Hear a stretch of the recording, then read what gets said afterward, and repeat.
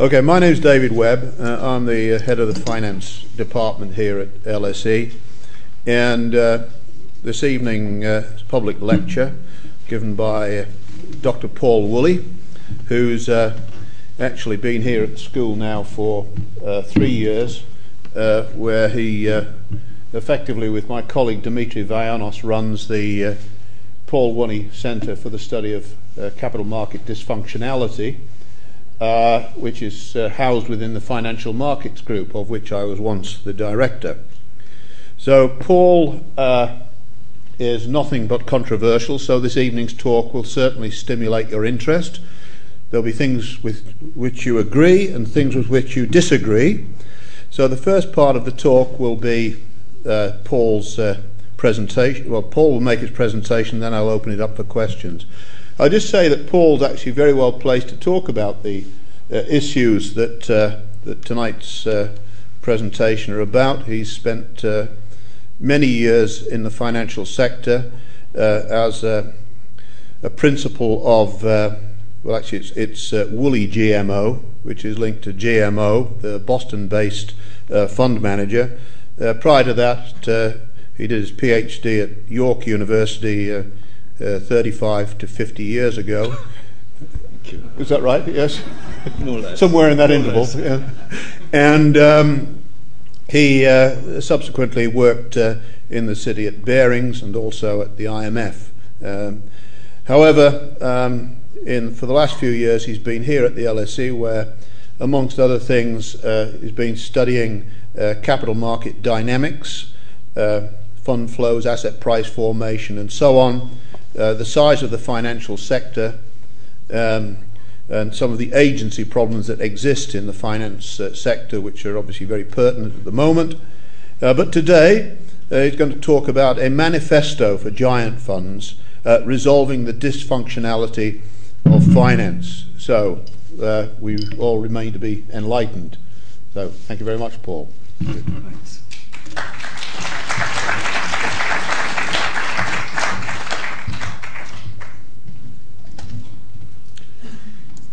Good evening.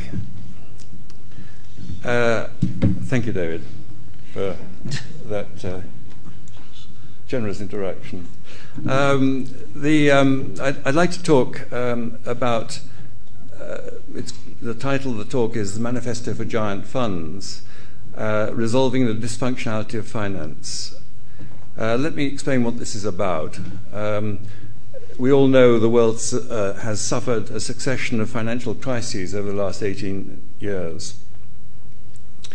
And the first thing that policymakers do is always to try and contain the damage and restore equilibrium and growth. And once that's at hand, the focus then shifts to try and prevent a recurrence. And this is what's happened in the aftermath of the latest crisis, first the firefighting and now the fire protection. And the debate that's going on at present really is about the sort of regulation that should be imposed to try and prevent a recurrence. Regulation predominantly of banks. In this lecture, I'm going to put forward an entirely different approach to avoiding disaster in the future and to addressing some of the dysfunctionality of the finance sector. And this work stems, or this talk will stem from research going on here at LSE and at Toulouse University, where there's another centre for the study of capital market dysfunctionality. Now, regulation is a negative approach based on restrictions, primarily targeted at banks. And bankers naturally try and resist and circumvent restrictions. What I'm proposing is a positive approach, one that invokes the self-interest of the giant funds. Oh, that's me. I think you might have pressed again. When I talk about the giant funds, I'm talking about the custodians of social wealth, who are the sovereign wealth funds, that have been growing rapidly in the last 10 or 15 years, particularly led by the Norwegians and some of the Middle Eastern funds, the corporate pension plans and the public pension plans, the charitable foundations and college endowments, particularly in the States. These are the custodians of society's savings. They hold large portions of the equity and bond markets. And the proposal that I'm going to put forward is one that, in my view, addresses the heart of the problems in finance. And I think the giant funds, I'm sure the giant funds have been unwittingly complicit in the creation of a vast, unstable monster that finance has become.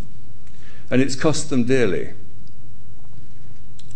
I'll show how that's occurred and how it can be stopped.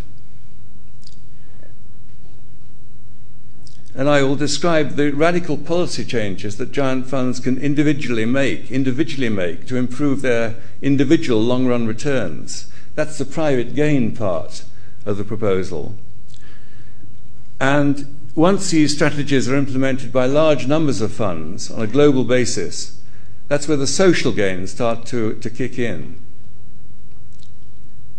And the social gains are in the form of more stable markets, faster economic growth, and less bloated and exploitative banking and finance sector.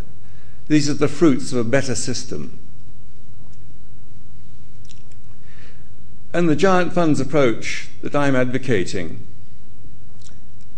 is not mutually exclusive. It's perfectly possible to continue with the traditional one of regulation and, if you like, attack the problem in a pincer movement. Lest you think, as I go through my proposals, that I'm a latter-day Trotskyite. That's not the truth at all. In fact, I'm absolutely in favour of free markets. The trouble is, they simply don't work, as theory suggests, and everybody has come to believe. And I don't even blame anyone. I don't blame any sector for the mess that we've got ourselves in, except probably the academics, as you'll see.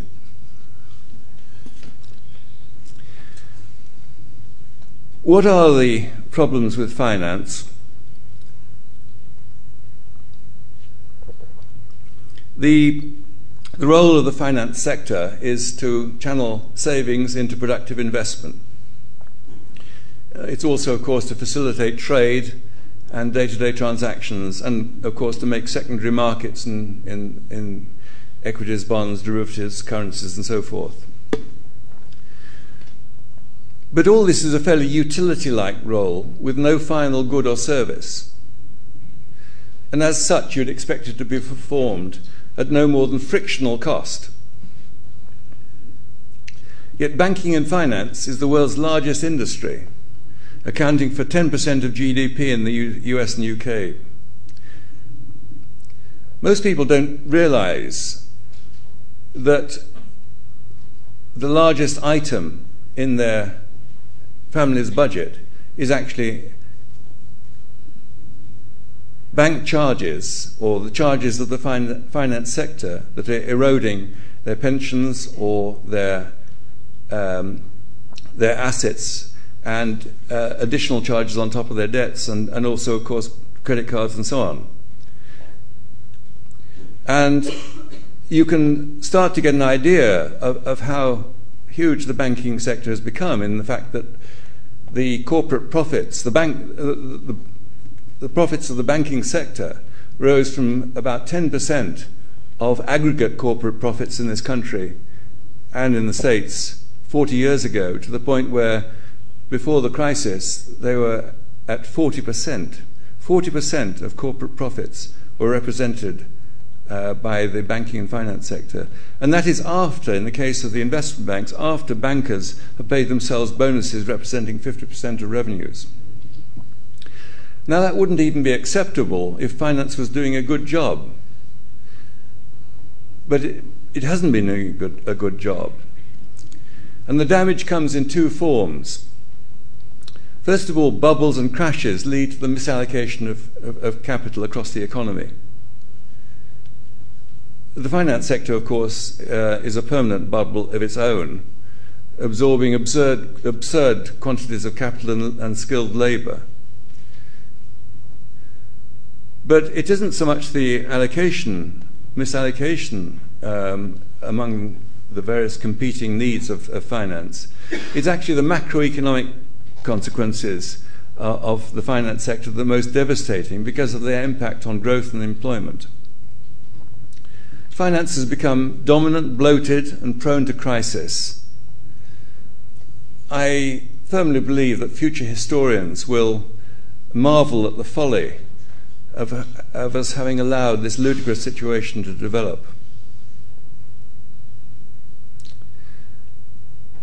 And it's been developing over recent decades, such that you really would have expected it to have excited interest among academic economists. You would imagine them queuing up to explain why finance was growing so large in the economy, but not a bit of it. There have been no academic papers seeking to explain the size of the finance sector, none inquiring whether society was well served by the finance sector. The only exceptions relate to work showing how effective the growth of banking can be in emerging markets to promote growth. Why haven't there been studies? Well, finance theory has developed over the last 40 or 50 years, asserts that financial markets are efficient. The efficient market hypothesis, which was developed in the 60s, holds that prices are informationally efficient. Share prices reflect the consensus estimate of future cash flows. And prevailing theory holds that financial markets are self-stabilizing. Speculators will make money by finding mispriced stocks, either stocks that are too high or too low relative to their fair value, and bringing them back to fair value. And the entire edifice of finance theory has been built on the foundation of efficient markets. So lots at stake. And indeed, academics mocked anyone, certainly in the 70s, who dared to disagree. Jean Fama is reputed to have cried heretic to some rookie who tried to challenge the efficiency of markets. And the efficient market hypothesis has fostered a belief system that determined the actions of regulators, central bankers, accountants, actuaries, you name it. Greenspan, of course, chairman of the Federal Reserve, didn't intervene in the tech bubble as it was developing in the late 1990s on the grounds that bubbles didn't exist, and if they did, they couldn't be spotted. And the belief system also saw, or implicitly believed, that the vast profits of the banking sector were a sign of a job done vastly well. There was no need to question the size, therefore, and dominance of finance. It extended also to economic models of the economy, which treated the finance sector as a pass-through that had no impact on growth or stability. So prevailing theory for the last 50 years has been consistent with the principle that everyone was pursuing their own self-interest, and that resulted in the best outcome for all. That was the belief system. The status quo in finance was endorsed by academics, enjoyed by practitioners, and encouraged by governments. The events of the last decade, the last decade really, have increasingly thrust a dagger, a terminal blow to the efficient markets hypothesis. Stock market booms and crashes, banking crises, and so forth have discredited the idea that markets are efficient and prices reflect fair value at all times. And the search is on for a new paradigm, a new theory of how financial markets work. It's not helped, I believe, by commentators and some economists who go around saying that because markets are irrational, it follows that market participants must be irrational. These commentators assume that economics has to settle for behavioral explanations and declare that all maths was a waste of time. And these have been articles, op-eds in the FT and so forth. I don't believe you have to look too far to see where things have gone wrong. Unfortunately, I think there's been an oversimplification of the way capital markets work. They've assumed that investors invest directly in the stock market, that the investors are representative household investing directly in the stock and capital markets. They've ignored the fact that investors hire others to do the work for them. Let's take the case of the giant funds. They, on the left-hand side, are the principals. On the right-hand side, they hire agents. They hire financial intermediaries, fund managers, investment banks, brokers, hedge funds. There are multiple principal-agent relationships in finance, but the ones I'm going to concentrate are those that are central to the financial process, the capital markets and the pricing of assets. And the implications of delegation are significant. Agents, the term asymmetric information relates to the fact they have more information and better skills than the principals. That's why they're hired. They also have different objectives. Their objectives are not aligned with those of the principals, their clients. And once you factor in the role of agents, everything, the analysis changes dramatically. The theories that incorporate the middlemen, the agents, give predictions that differ radically from those that ignore them. First of all, and these are the two themes I want to emphasize, it becomes possible to explain why stocks and markets get mispriced, how it is that bubbles and crashes occur. The second is that the agents, the fund managers and hedge funds, end up doing better than their clients, the giant funds. The agents end up capturing the bulk of any gain for themselves. Importantly, the theories that we're developing in the centres at LSE and Toulouse, incorporating agents into the asset pricing models, we retain a fully rational framework. Everybody's acting rationally and optimally in their own individual self-interest. Let me just go quickly through the bones of both those two models. First of all, mispricing and momentum.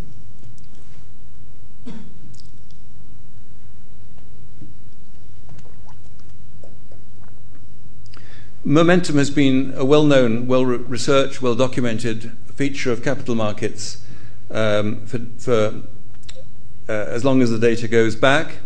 Keynes, of course, wrote extensively on the fads and fashions of investment, leading to the trend-following behavior of market participants.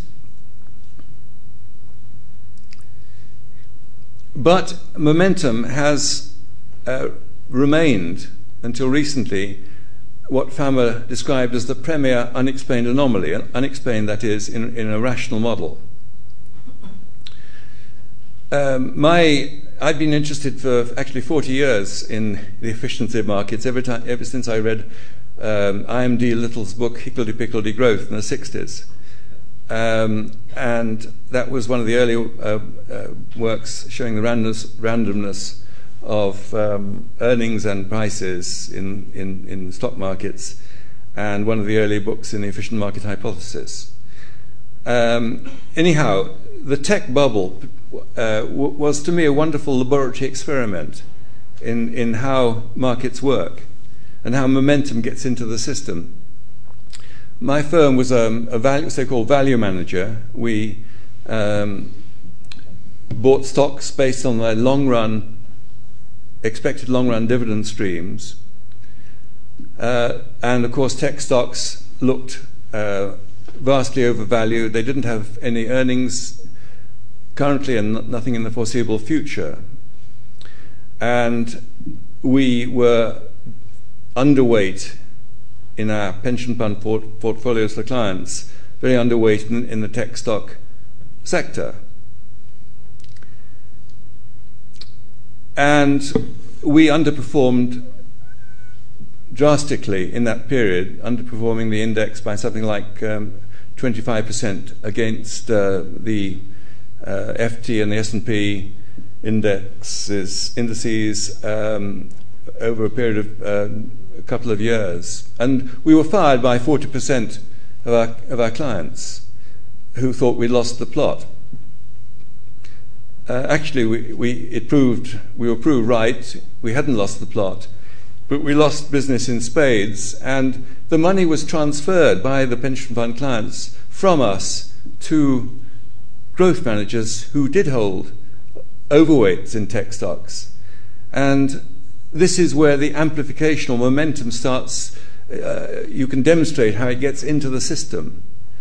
You can always show how it might be confirmed in the system, but to show how it gets into the system is the most important thing. And this is what Dimitri Vinos and I are doing here at LSE, developing with our first paper an institutional theory of momentum and reversal, showing how this amplification occurs once you introduce agents and uncertainty about the ability of the agent on the part of the principal. And what we show is that asset prices are determined, in fact, in what amounts to a battle between value and momentum. Value being the future dividend stream, momentum being the tendency for trends to develop and bubbles and implosions. They don't have to be major ones, but there are always waves or currents in markets which take prices away from fair value. And what we show is that prices, once you introduce agents, prices don't just depend on the future dividend streams. They depend very much on fund flows, investor fund flows, shifting between sectors and between stocks and between asset classes. And fund flows can be hugely disruptive. So we show how momentum gets into the system. And there are various other factors which then do extend that and amplify it further.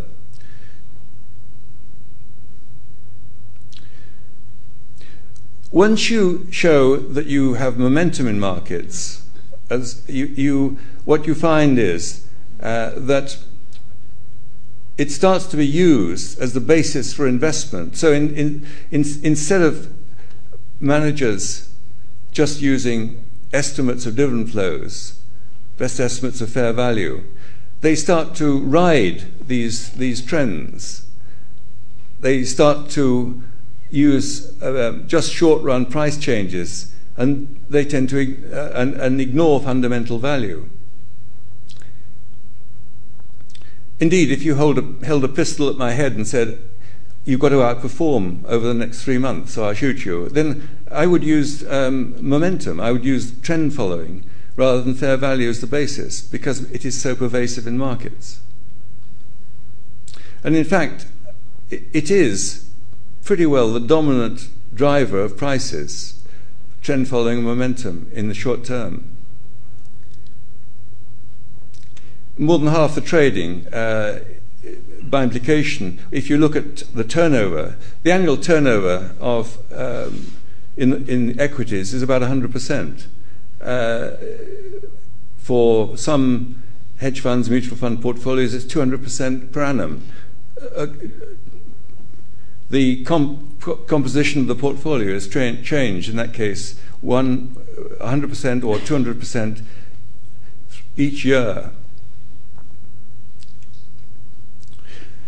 So what has happened is that delegation to agents has created this fight, this battle between value and momentum,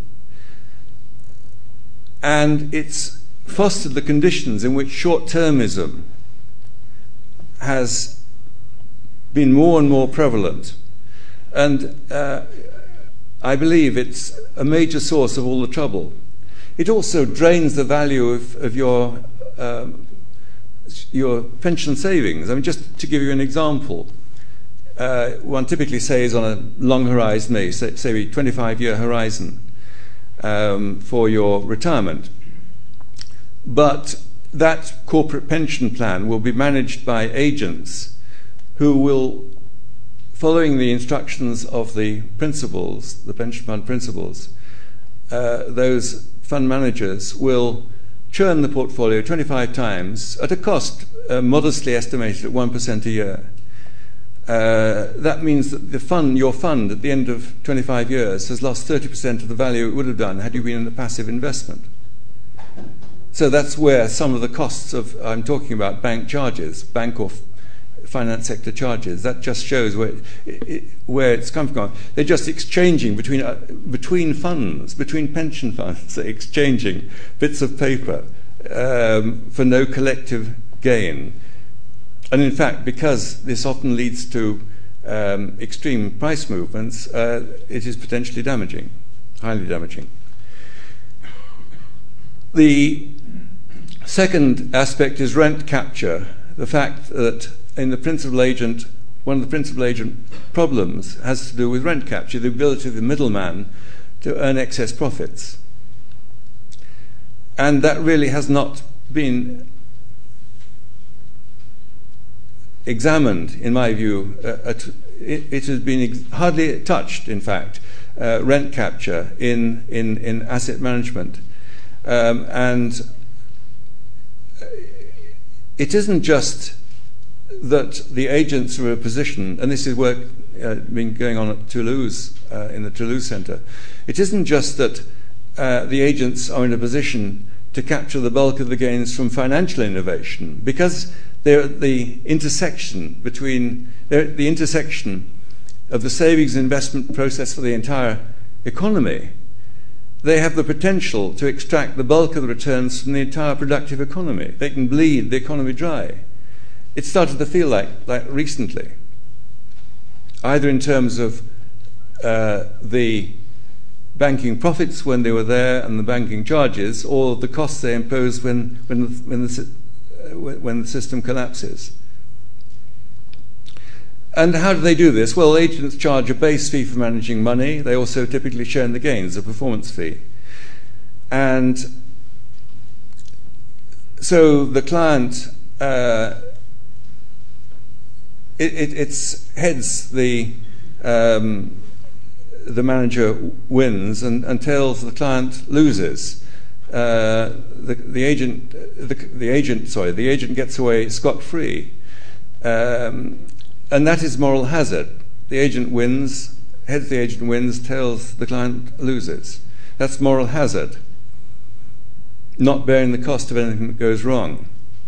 I'm not actually blaming the agents. It's not it's just that the system has developed in a way that it's been assumed that you put money with a good agent, and what has happened is that the principals are competing to have their funds managed by the best agent, so the cost rises for the good ones. And the giant funds have been allowing themselves to be deluded by a lack of information about what the agents are doing with their money, opacity, moral hazard, and constant innovation of complex products. That's the main reason the agents end up with a good part of the loot.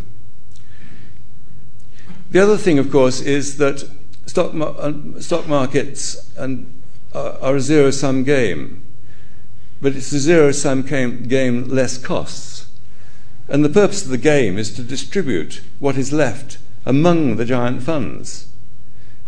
Every fund is actively competing for higher returns on their investments and prepared to pay whatever the agents charge.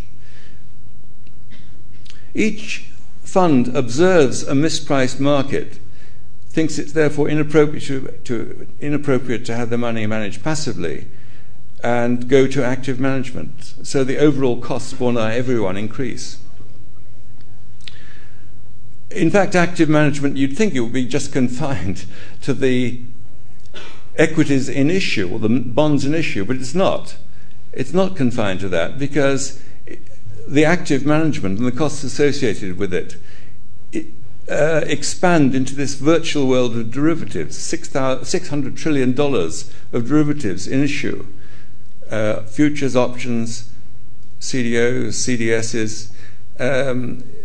They're all, I believe, the size of it is not testimony to the efficiency of markets and the fact that people wouldn't buy them if they didn't want them. It is actually testimony to the malfunctioning of finance, that the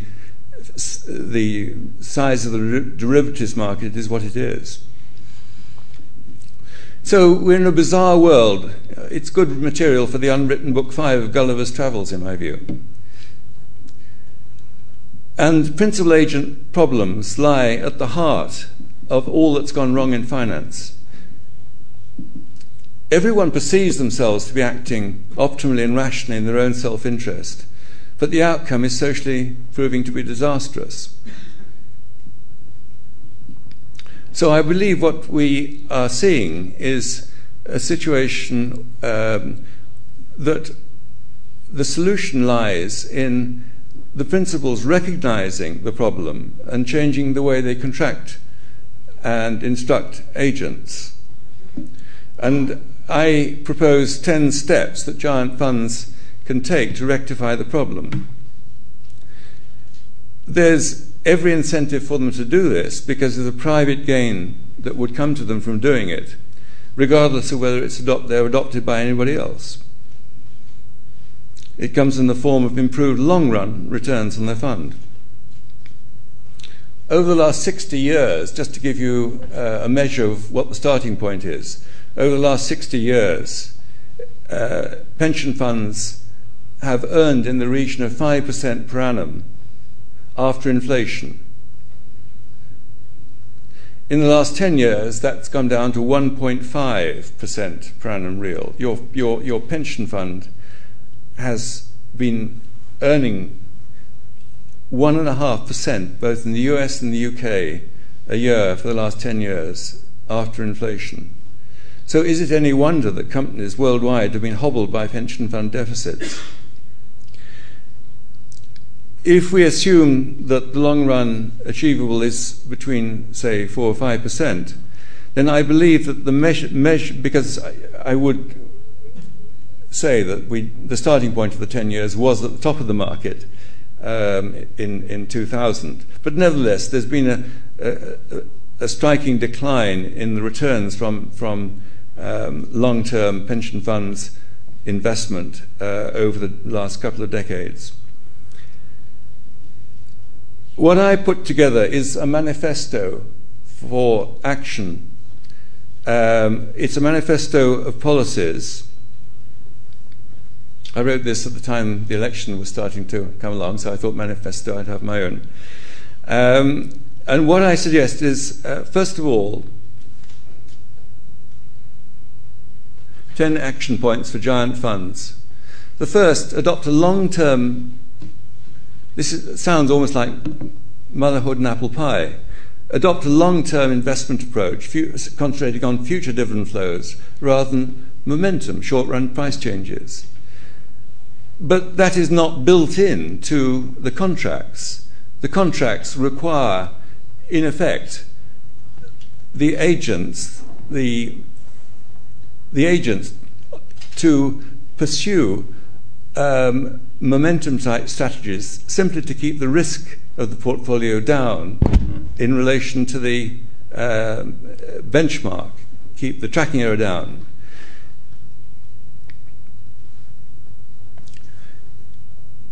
It's a bit like the hare and the tortoise. The hare is boastful, flashy, has bursts of success, uses short-term price changes, momentum investing, and wins over the short periods, may win over the short periods, but not in the long run. The tortoise boringly plods steadily along, concentrating on real value and dividends, and wins the race in the end. And of course, the return on equities ultimately depends on dividends. This has been forgotten in the brash new world of finance, where some companies have even stopped bothering to pay dividends, a third of them in the States.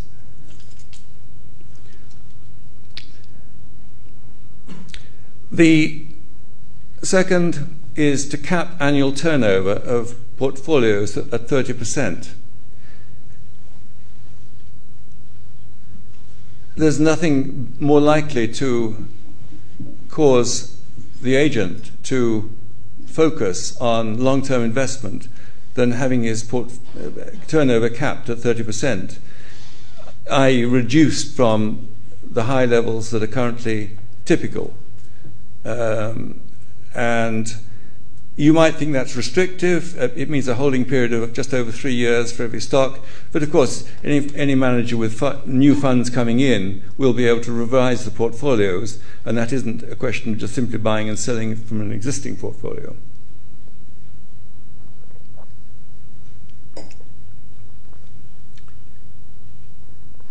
Now, this is an interesting one. Understand that all the tools now used to determine risk and return, to analyze risk and return, either by the managers or the agents or by the principals, all the tools now in use are based on the discredited theory of efficient markets. All the risk analysis, diversification is based on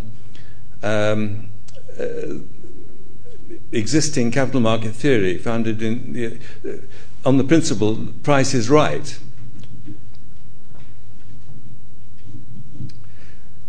This carries a nice irony, in fact. Investors have been exploiting market inefficiencies for years, but they continue to use the tools that assume market efficiency. And some even do this while disparaging academic theory. It's a very costly mistake. Briefly, it means that, for example, the indices that form the benchmark for active and passive investment, then they shouldn't really be used because they're inappropriate benchmarks because they don't constitute efficient portfolios. Remember when Japan accounted for 55% of a global equity index in 1990. It subsequently fell to something like 8% later in the decade. So any index strategy or any active strategy benchmarked on that would be undesirable, to say the least. 45% of the S&P was accounted for by tech stocks at the top of the bubble 10 years later. Risk analysis, diversification. You say, well, okay, well, what do we use? Well, existing risk measures should be replaced by those using underlying dividends or their equivalent or smoothed earnings, not prices.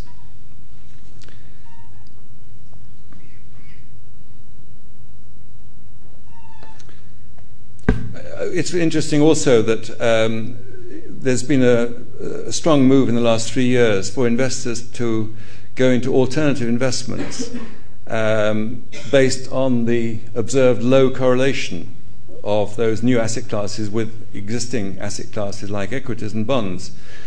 But the very act of going into these new classes changes the correlation, the prices change, and the effort is not rewarded, certainly not as much as was expected. Rattling on. Okay, if you don't use a set of indices as benchmark, what do you use? Growth of GDP plus a premium for risk. GDP is based on underlying economic growth. It's an ideal proxy for future liabilities. And you've only got to look at how steady it is over time. We've had a nasty kink lately, but this is a long run, 120 years, 110 years. Also with the Schiller fair value measure taking a dip in the last few years, but recovering, pretty stable. If you then see, well, look at the S&P over the time, 20 times more volatile, or at least the 20 times more volatile than the GDP or fair value. If you'd used, say, Tobin's Q approach to investing, that would help to guide you to you switch between in and out of equities as they got over or undervalued. GDP plus a risk premium is a perfect benchmark.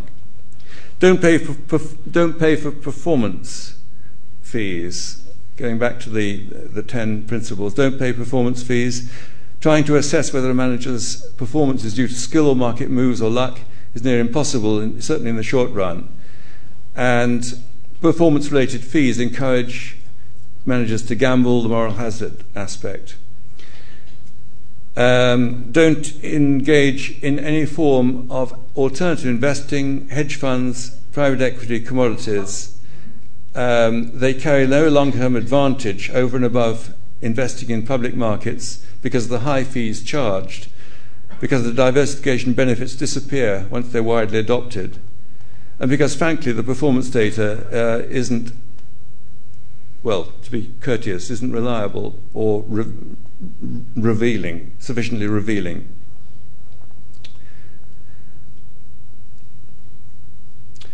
Hedge funds, just briefly on hedge funds, I did actually, in my office in London, we did start one of the first hedge funds in the UK. I'm not actually ashamed to say. We started it in '92, a long-short equity, not particularly leveraged, but it was very successful briefly. But we just exploited a particular mispricing at the time. So, I can see why people devise them. The trouble is that the fees that hedge funds are able to claim, 2%, whether they do well or not a year, 20% of the gains they take. They suffer none of the losses. If they say, well, we co-invest, well, but they're co-investing with the money they've already earned from you. Interestingly, it's a zero-sum game. So hedge funds, they may be more successful than standard, and indeed I'm sure they are, those that survive, more successful than conventional asset management. But the trouble is that their cost structure is very, very high, and what they're doing is extracting alpha because it's a zero-sum game. They're extracting alpha from the market, which the traditional managers are having to are giving up, are losing.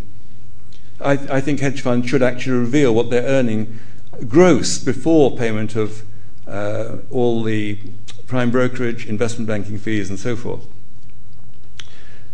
Commodities, a special case. Until 2005, you could explain the price of a commodity, any individual commodity, on whether it's wheat futures, pork bellies, aluminium, freight rates, oil, whatever. You could explain, and talking to specialists, you could explain prices on the basis of the supply and demand for the underlying commodity. The search for alternative investments for the giant funds caused something like $300 or $400 billion of investment coming very quickly through in 2007, 6, 7, 8, plus active management. That was just the passive, and then the active on top of that. So probably up to $1 trillion of money flowing in and out of commodities, distorting the market for commodities, causing the correlations to change and to be much more correlated. They had a negative correlation, commodities en masse with equities until 2005. Now they're positively correlated, and it's messed up all the signals for suppliers and users of the commodities themselves. And the investors have lost out because of the fees and the diversification benefits have disappeared. Apart from that, they're fine. Insist on total transparency of agent strategy. That sounds obvious, but of course we don't know what anything about what goes on in, for instance, hedge funds. We don't know how much leverage they've got at any time. We don't know their long-short balance, etc., etc.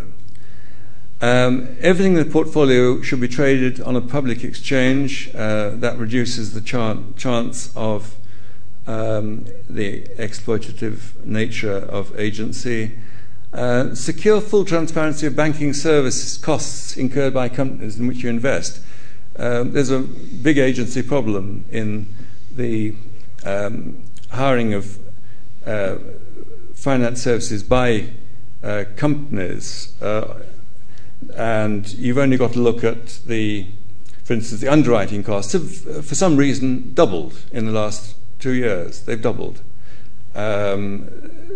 Underwriting new issues, since they're mostly at a deep discount to the prevailing market value or the prevailing price of the stock, it's money for old rope, but the cost has doubled, and it can be anywhere between 4 and 8%, depending on the size of the company and the size of the issue. And finally, provide full disclosure. So, why, you ask, haven't people like Yale and so forth, the smart investors, we're told to believe, why haven't they done some of these things? Why have they allowed the investment horizon to shorten? Why have they been prepared to pay such high fees? It's partly because the principals have started to act like another tier of agent. They're staffed by former agents or people who aspire to be agents. They are advised by actuaries, investment consultants, who are obviously, they've got their own book to consider. But again, it's this really important factor. They're using the wrong tools. The giant funds, whatever they're doing individually, given they're using the wrong tools, everything they're doing individually is damaging the collective return for all of them. Finally, the policymakers can do a number of things. I said that its self-interest should drive this. It's the positive approach of self-interest. There's a good reason why the funds should do this. They'll raise their return, even if it's just them and a few others that do it. And I've had a lot of interest expressed in this by large, very large funds. They are keenly interested in this because they want to know what's happened. Why are their earnings? Why are the returns so poor? And what's happening to the system? Well, there's one thing that obviously calling for the adoption of the Manifesto by all public funds. Another is, in the UK, sitting in the legislation, but hardly ever implemented for the last 30 years, is a provision that a pension fund that allows excessive trading in one part of its portfolio will jeopardize and lose its tax-exempt status. That's been applied in half a dozen cases over the last, in the 80s, and I think only in the 80s, not subsequently. But whether or not, I mean, that's just in the UK, but all these funds I'm talking about, the giant funds, they are all enjoying tax exemption. And this could be, the carrot for the giant funds is the return they can enjoy from limiting turnover and pursuing long-term strategies. The stick would be if they lose their tax exemption. Issue GDP bonds as an ideal instrument for investors and borrowers. The return, GDP grows at 2.5 to 3 over time in the developed economies, and that's a real return. GDP bonds with a fixed maturity would give the three things that investors want. They only want three things. They want inflation protection, they want some growth, and they want low volatility. Well, a redeemable GDP bond, there are technical difficulties, but they're attractive to investors, they're attractive to governments to issue them because the service costs are correlated with growth and therefore tax revenue.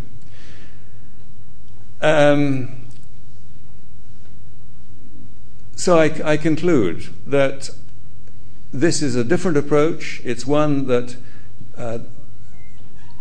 the incentive system could kick in and deliver huge social returns instead of in the form of more stable markets, less exploitation by the agents, and it would cut the finance sector down to size. If we don't do something, I think we're going to have another crisis along the line, and that could spell the end of capitalism as we know it. Thank you.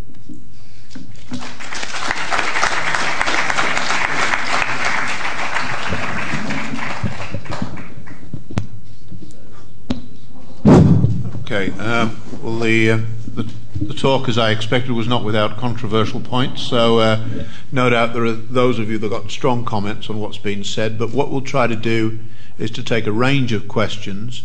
Perhaps if you could just indicate if you wish to ask a question, so I get an idea of what we're looking at. Okay. Well, why don't you start at the back? Can you send a microphone over there, please?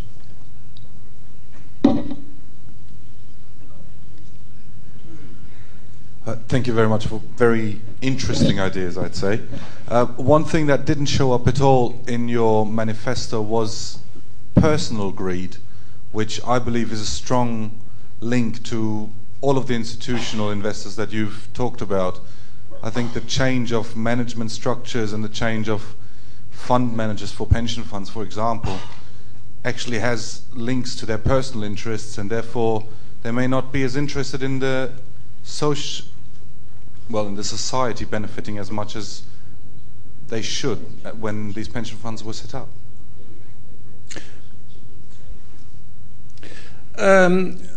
Yes, I didn't think. What I'm trying to do is to get clinical about this. I'm not sort of trying to have a value judgment about greed or. Certainly, what does happen is that the agents realise that they're onto a good thing, and they can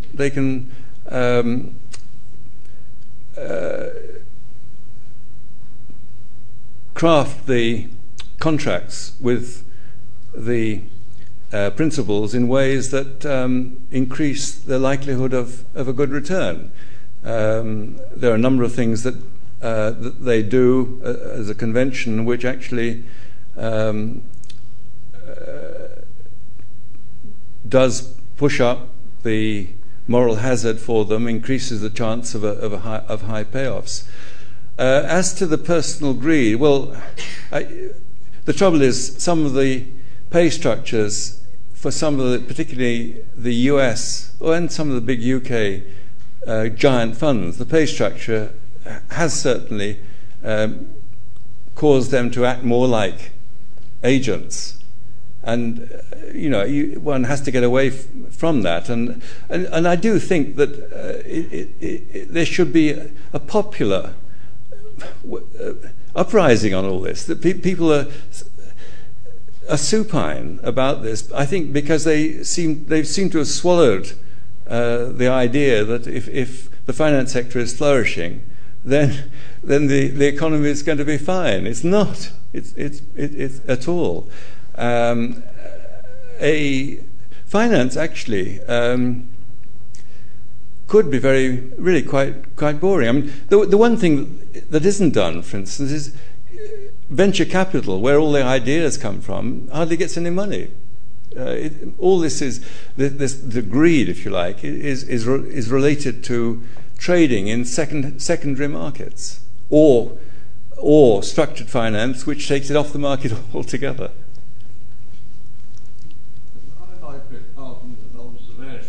Someone who went to sleep having visited their bank manager in, say, 1970, having deposited some money with them, and then going back to see what had happened to it and how it had been used, having awakened somewhere in the late 1990s, might have had a nasty shock, might he not? Because what he would have found was that there would be a different sort of bank manager. Some sort of supervisory salesman who was, surrounded by all sorts of people who were trying to sell him things and indeed invite him to borrow money rather than to concern himself with the immediate situation of what had happened to his deposits. It was a completely different culture, and the Glass-Steagall culture, which the Americans observed and acted upon, which was the division of that problem of the depositor and the responsibility and the fiduciary relationship between banker, depositor, and usage, fiduciary duties, law. Yes. All those went out of the window in favour of a phased. Yes, let me address that. I mean, I'm not advocating we go back 40 years. I mean, a lot of things that have happened are constructive. The reason we didn't have much trading, or a far lower level of trading pre-1970s, was actually because there was a monopoly restriction on brokerage commissions, which kept the spread up in a round trip in equities. Even for an institution, would be 3 or 4 or 5%. So that was grit in the system if you had a hurdle like that. The other thing is that there was very little information available on companies.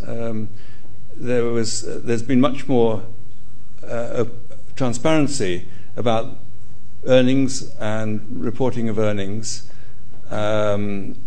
But we are in a new world with much more information, with the ability to deal very quickly. In fact, so quickly. That's something else I didn't mention, which was the high intensity trading, which is trading by computer in a millisecond. Well, that isn't momentum trading. It's a form of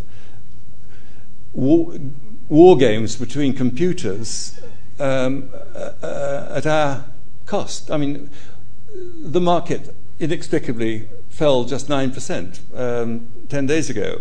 It fell because somehow the war went wrong, and people don't know what the value of assets are anymore. Well, that's, yes, in a nutshell. Yeah, can we take another question, please? Over here, the microphone, please. Thank you for your presentation. I think your manifesto is more of a tactical manifesto.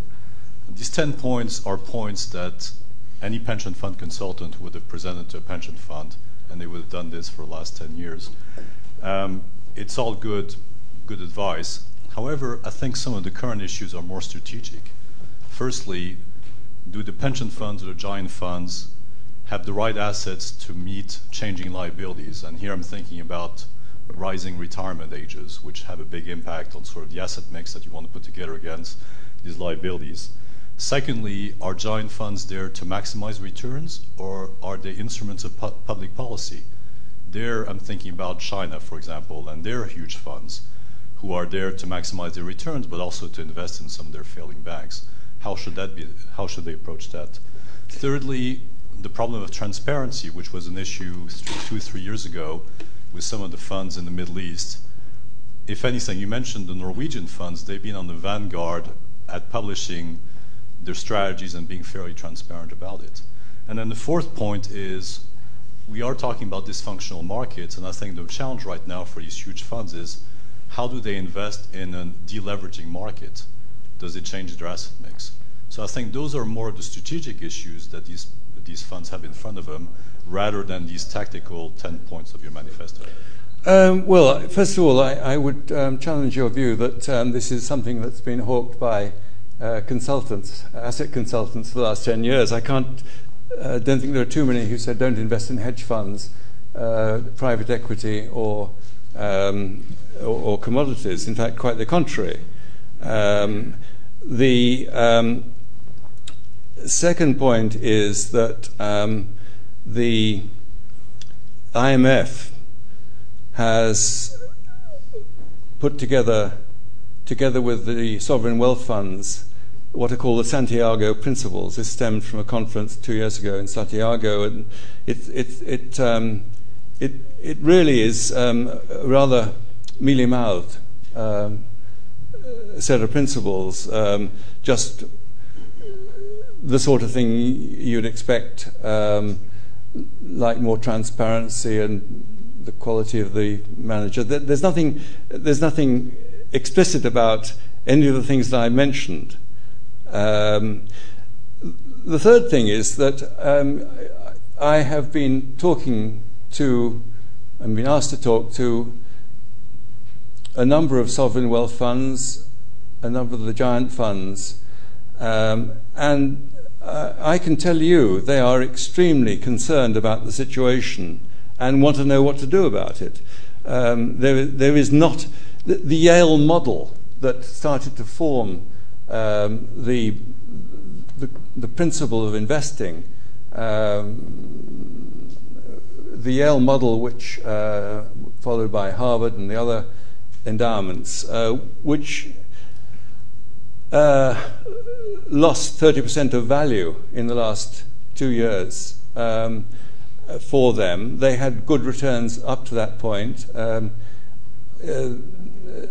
David Svensson of the Yale Fund was not just an early bird, he was an initiator. He actually would come along and say, what are your best ideas?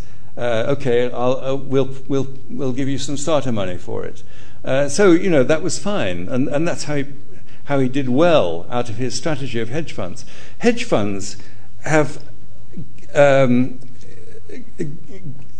first of all, the hedge fund owners have made more, either the same or more money out of the hedge funds than the people who have put the money up.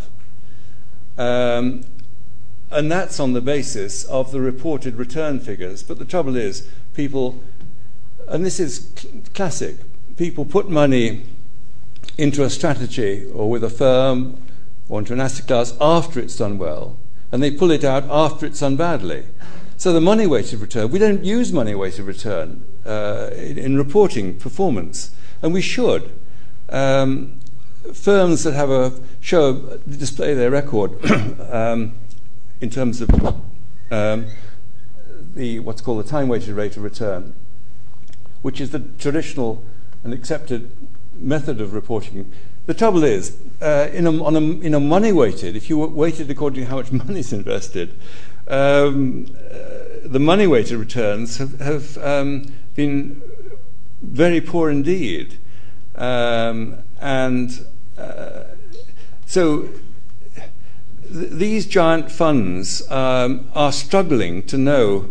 They don't have they're not liability driven because they're not, unlike pension funds, they're more like the college endowments, who want the three things that I mentioned.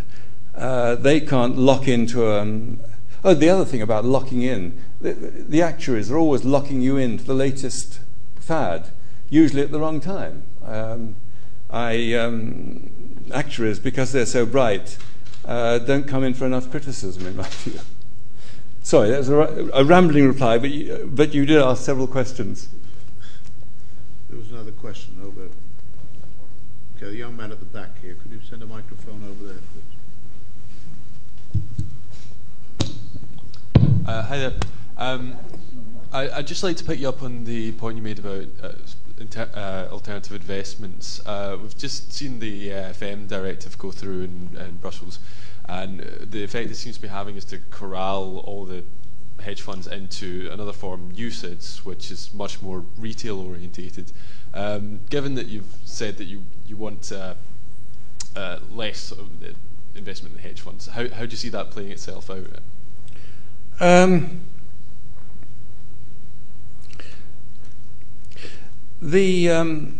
It's interesting that France and Germany have a much more negative view of hedge funds than Britain. We are host to 80% of the hedge fund business in the UK. The attitude of the French and Germans is that they tend to be disruptive to markets. A view I share because of the short-termist strategy. They tend, not all of them, but most of them. Even the carry trade is a momentum strategy. In fact, that's a sort of footnote. The trouble with hedge funds is they started off with high net worth individuals, people who had enough money that it didn't matter if they lost the East Wing to hedge funds. But then they went into the institutional field, and pension funds and other giant funds started to use them. And now it's coming down to the poor man in the man in the street, and I'm sure he'll get even more ripped off by them. They are really they suffer from all the problems that I've mentioned of opacity, moral hazard.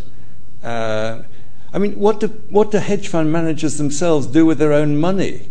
They keep it in cash or in passive investment. I think that if I got a bunch of hedge fund managers, they would mostly agree with me on what I've been saying, if they were honest. So I just hope that the danger is that because we've been rather clever and relied on our banking services to fund our balance payments or our current account deficits for 150 years, losing our financial services would be a costly step. But we've got to bite the bullet sometime, because the finance sector won't continue to be the cash cow it's been. Over here. Yeah. You've got him. The notion of shareholder value is very prevalent in investment circles. Do you think that de-emphasizing this shareholder value of having quarterly reports and trying to meet them and so on and so forth is also part of your effort to rein in this activity?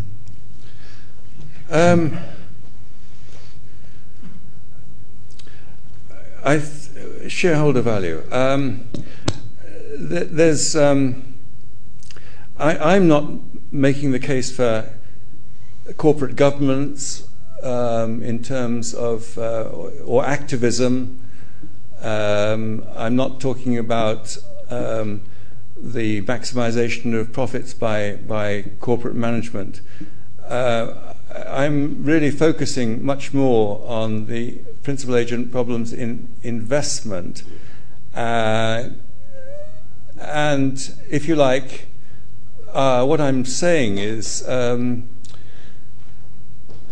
I'm talking about the private gains that are achievable, I'm saying that these funds are price takers, so they're just accepting whatever the returns are from the companies or from the asset classes, without seeking to change the cash flows or to improve the cash flows or generate activism or pursue shareholder value. A lot of damage was done in corporate finance, where you have the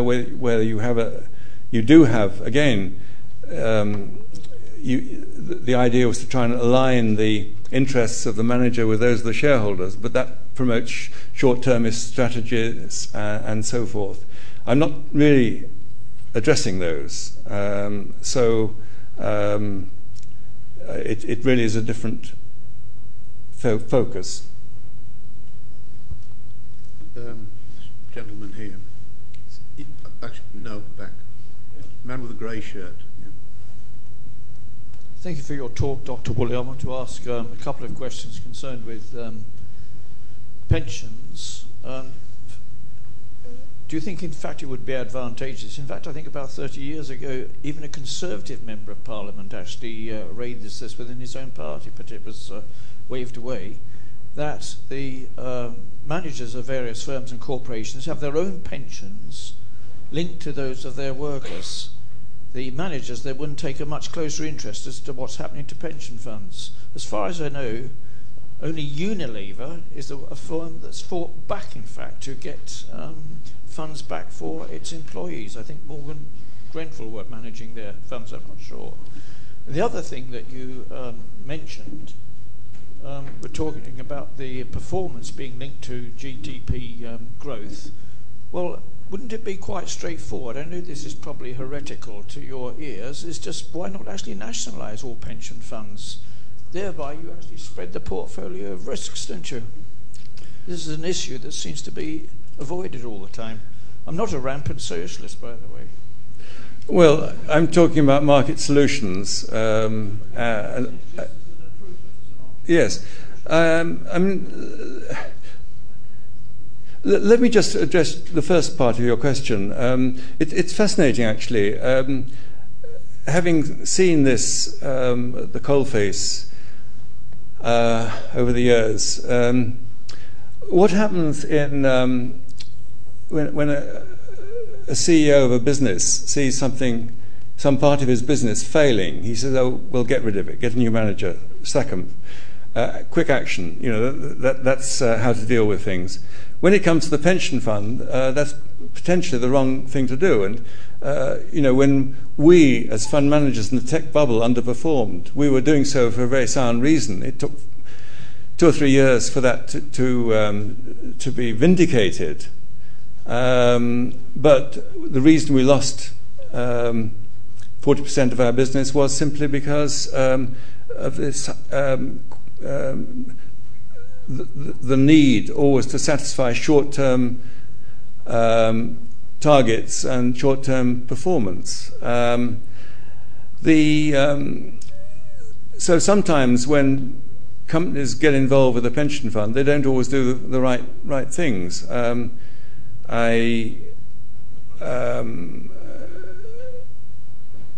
think that if some of the points that I've been raising, I think it's actually a lot of it has to do with lack of knowledge. It's trustees not being aware of what's happening and of they're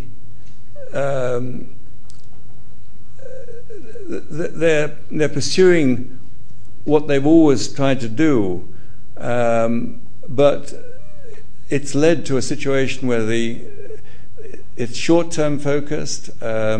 It's getting the best managers with the best recent performance.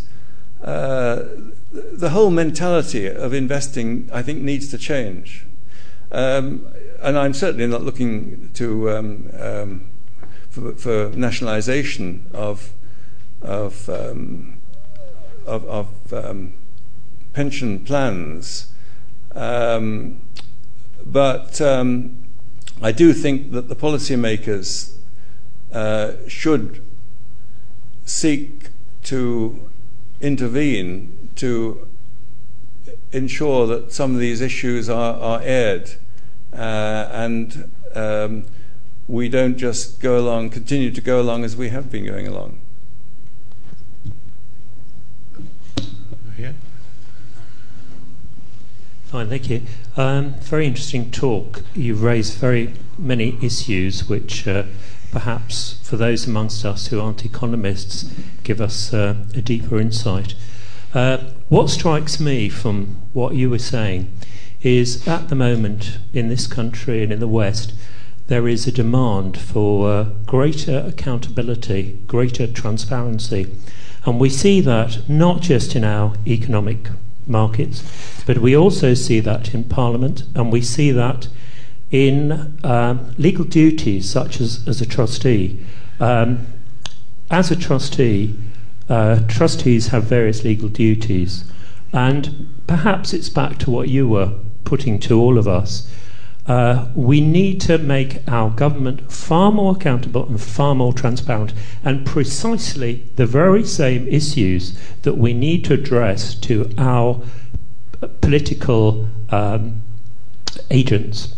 We need to do exactly the same for those who are in a position that govern the economic markets, and more specifically, we need to be very well aware of the central bank. The tragedy is too many people are not fully conversant with the background of the central bank and its governance factor with these conflicts of interest. I'd like to hear your views on that. Yes, I mean, how you bring this off, how you bring it off, is potentially daunting. I do think there's a huge opportunity, actually, at this very moment, because the IMF has sold $12 billion of gold and is setting up an endowment fund. And the Crockett Committee has proposed this sale of gold and for the use of the fund to fund the IMF's activities. And it proposed indexing. Well, I believe that there are a number of people at the fund who accept some of the ideas that I am talking about. I can't swear by it, but I think that if you could get the IMF in a very high-profile way to act, I mean, for God's sake, they should have the interests, one of not only the self-interest of maximising return, but the interest also of stabilising markets. I would love to see, and I'm urging it actually, that the IMF does adopt these principles instead of just plain vanilla passive indexing, which, as I've painfully repeated, are the wrong tools. It's adopting the wrong tools. And then, if the IMF adopted these principles, it's very easy for them then to bring together the sovereign wealth funds and modify the Santiago principles. They have an interest as a supranational agency, an interest in the stability of the markets, and indeed this would be a wonderful way for them to show an initiative. And they could be the initiators of this new approach. But I have to say that it doesn't rely just on them. I think there's enough of a concern among the investors. I mean, for goodness sake, 1.5% real over 10 years. And we're still in very choppy waters.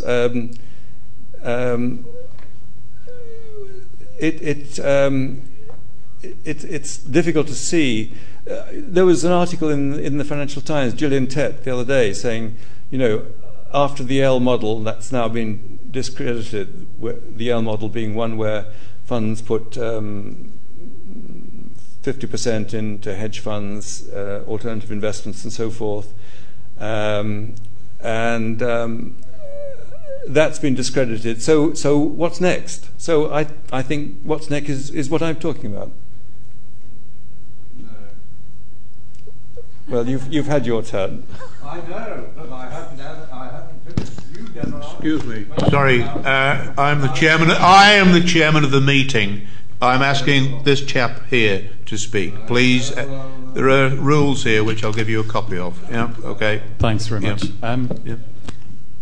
Correct me if I'm wrong, the crux of your argument seemed to rest on 2 points. The first, that, to quote you, everything done individually damages the collective. It's an idea that there's some externality in place and there's a coordination failure subsequently. If they use the wrong tools. Sure, okay. The externality being, I've taken from your talk that if all of these giant funds invest for the short term, there's then spillover effects on each other. However, I'm still a bit perplexed as to how they get into the position of wanting to invest for the short term anyway. Surely someone looking for where to invest their pension is looking for a fund which is going to maximize their return over the long term. Now, unless there's a failure in how people are choosing their funds, I don't see why there's the incentive for all the giant funds to invest short term. Perhaps you could just... Okay, that's an excellent question, and I can give you an answer. You're a giant fund. You want to hire a manager. You see mispriced markets, and you think he's a good manager, and you give him you have a contract with him. You give him guidelines on performance. You tell him you want to outperform. Say it's U.S. equities. You want to outperform the market by 2%, and you give him a tracking error, right? The tracking error is that he doesn't diverge by more than it's typically one standard deviation is given, so that 1 year in 3 or 2 years in 3 you must be within 0 or -2 +6. So you give a tracking error. It seems sensible. You limit his scope to diverge from the index. But in doing that, you are forcing him to use momentum simply to keep within the tracking error. You are forcing him, as we were forced, to simply... if you have tracking error as a manager, you are forced to use short-term momentum-type strategies simply to keep within the guidelines.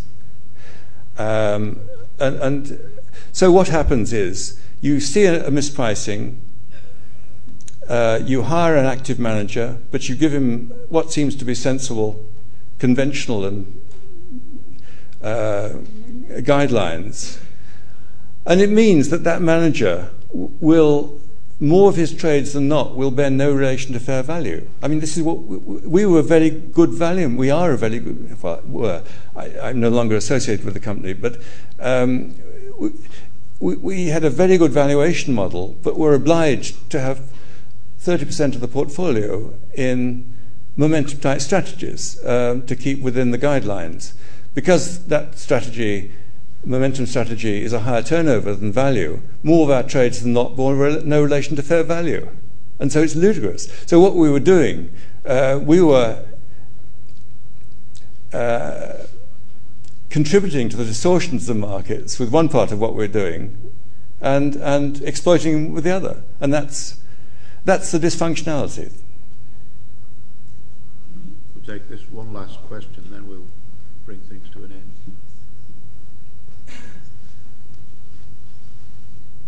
Thanks very much. I just wanted to ask about, or if you could perhaps elaborate a little bit more on what you were saying about diversification.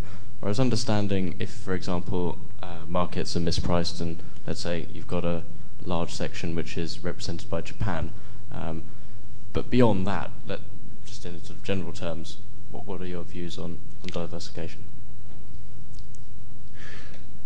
The one bit of diversification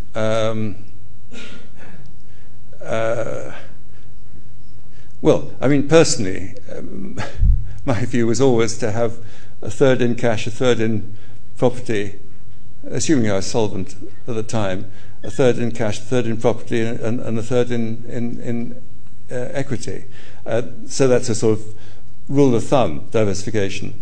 I mean, I was talking about diversification, and diversification is a good thing, but you should base it on the cash flows rather than the prices.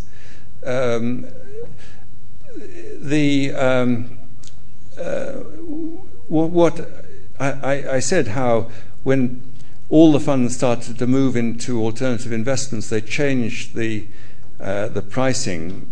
They caused the correlations to become positive where they previously were negative. They start to have all the commodities starting to move with a much higher positive correlation.